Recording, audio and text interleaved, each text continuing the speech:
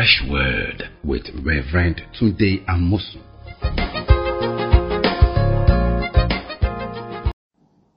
Welcome once again to Fresh Word.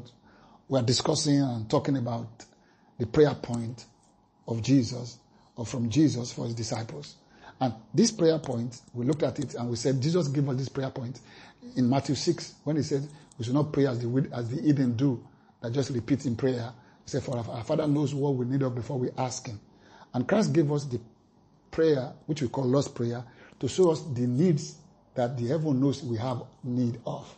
And he gave us, our Father who art in heaven, hallowed be your name. The first one, hallowed be your name. Second one, your kingdom come. Third one, your will be done.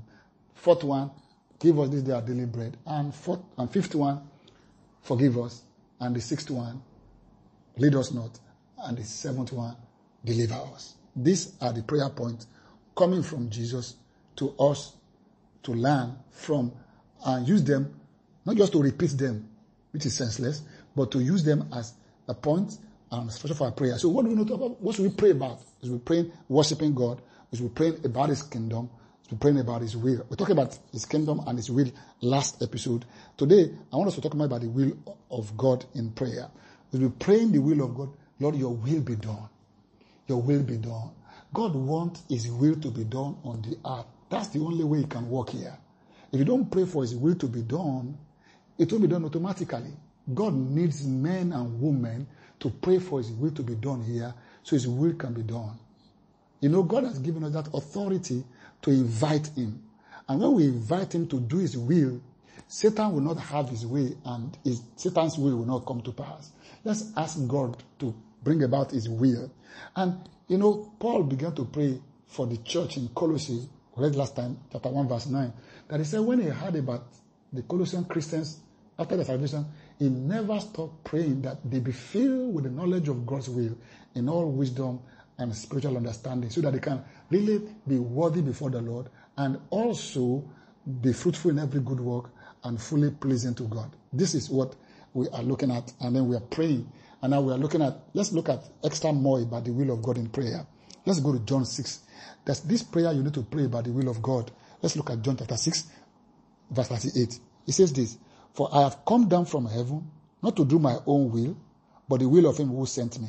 This is the will of the Father who sent me, that of all he has given me, I should lose nothing, but should raise it up at the last day.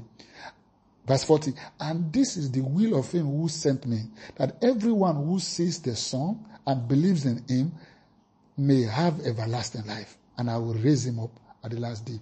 Strange. What is the will of God? One of the most critical parts of the will of God is for the men and women to see Jesus, to be saved and to believe. And not only to believe, but to continue with Christ. It's a prayer priority. God wants you to pray that men will see Jesus, men will believe Jesus, and men will continue with Jesus.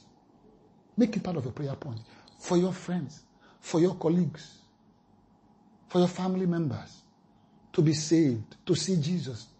Remember, there's no way to the Father without going through Jesus. Your family members need to go through Jesus. They need to embrace Jesus as the Lord, as the way, the truth, and the life. You see, that your uncle cannot really experience the best of God without seeing Jesus, without believing in Jesus. That your auntie can never really get that full deliverance without knowing Jesus. So begin to pray for men in your life, for women in your life, for young and old to see Jesus. Pray for men and women to have an encounter. That is the will. This is the will of him who sent me. John 6 verse 40. That everyone who sees the Son and believes in him may have everlasting life. You know, the saint of old, the Christian of old, will spend time in a prayer life, praying for men to be saved, men to see Jesus, men to believe on Jesus, and men to continue in Jesus. Today, what do we pray about? We have forgotten this kind of passion prayer. We need to get back to it. I'm praying for men need more than just cars and houses and blessings and wives and children and jobs. They need Jesus. They need to see Jesus. They need to believe Jesus and to continue with Jesus. That's a vital prayer point. So when we pray, remember Jesus gave us this prayer point. Our Father, who art in heaven, hallowed be your name. First is worship. Second, your kingdom come. Third, your will be done. Then let's look at the fourth one. He said, give us this day our daily bread. Our material provision to live in this world. That involves our jobs, our finances, our material needs. And Jesus wants us to pray about our material needs. He wants us to eat well. He wants us to be clothed well. He wants us to live under good shelter. He wants life to be good to us. In fact, he said this in chapter 1 Isaiah, if you are willing and obedient, you will eat the good of the land. He said, surely goodness mercy shall follow me all the days of my life. He said, I will have fainted if I not believe I will see the Lord's goodness in the land of the living. So God wants to have the good of the land. And he wants you to have bread on your table. He wants you to live good and dress good and live good house. That's God's plan for you. But it's not the first thing. Worship is first. Kingdom is next. The will of God. And then, if you follow this up, then he said, give us this day our daily bread. So when you pray, give us this day our daily bread, you are praying that the economy will work. That politics will be better. Because without good political environment, we can't have good economy. And we don't have good economy, we can't have provision. So when you pray, give us this day our daily bread, it's an all-encompassing prayer. Praying for jobs, praying for economy to turn out better, pray for rulership of men to live better. And we're looking at all this. So you're praying for men that things will work out well, because if things don't work well, there can be provision, there can be material provision in this world. Because if you pray for the peace of the city where you're living, so because their peace, you will have peace, you have provision. So begin to pray. Give us this daily provision. And talk to the Father. You see, a lot of times we don't talk to God. We want to crack our own head and calculate. And we are living in days when men are failing their calculations.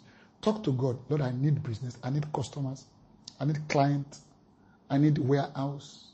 I need trucks. I need workers. I need employees. Talk to God and he can provide for you. I need capital. Hallelujah. These are part of our material provision for our daily bread. And you can pray this prayer. Let's look at our Bible in Matthew 7. Look at what Jesus said about praying for material things. Look at this. He said, verse 7, ask and it will be given to you. Seek and you will find. Knock and it will be opened to you. For everyone who asks, receive. He who seeks, find. To him who knocks, it will be opened. Now hear this.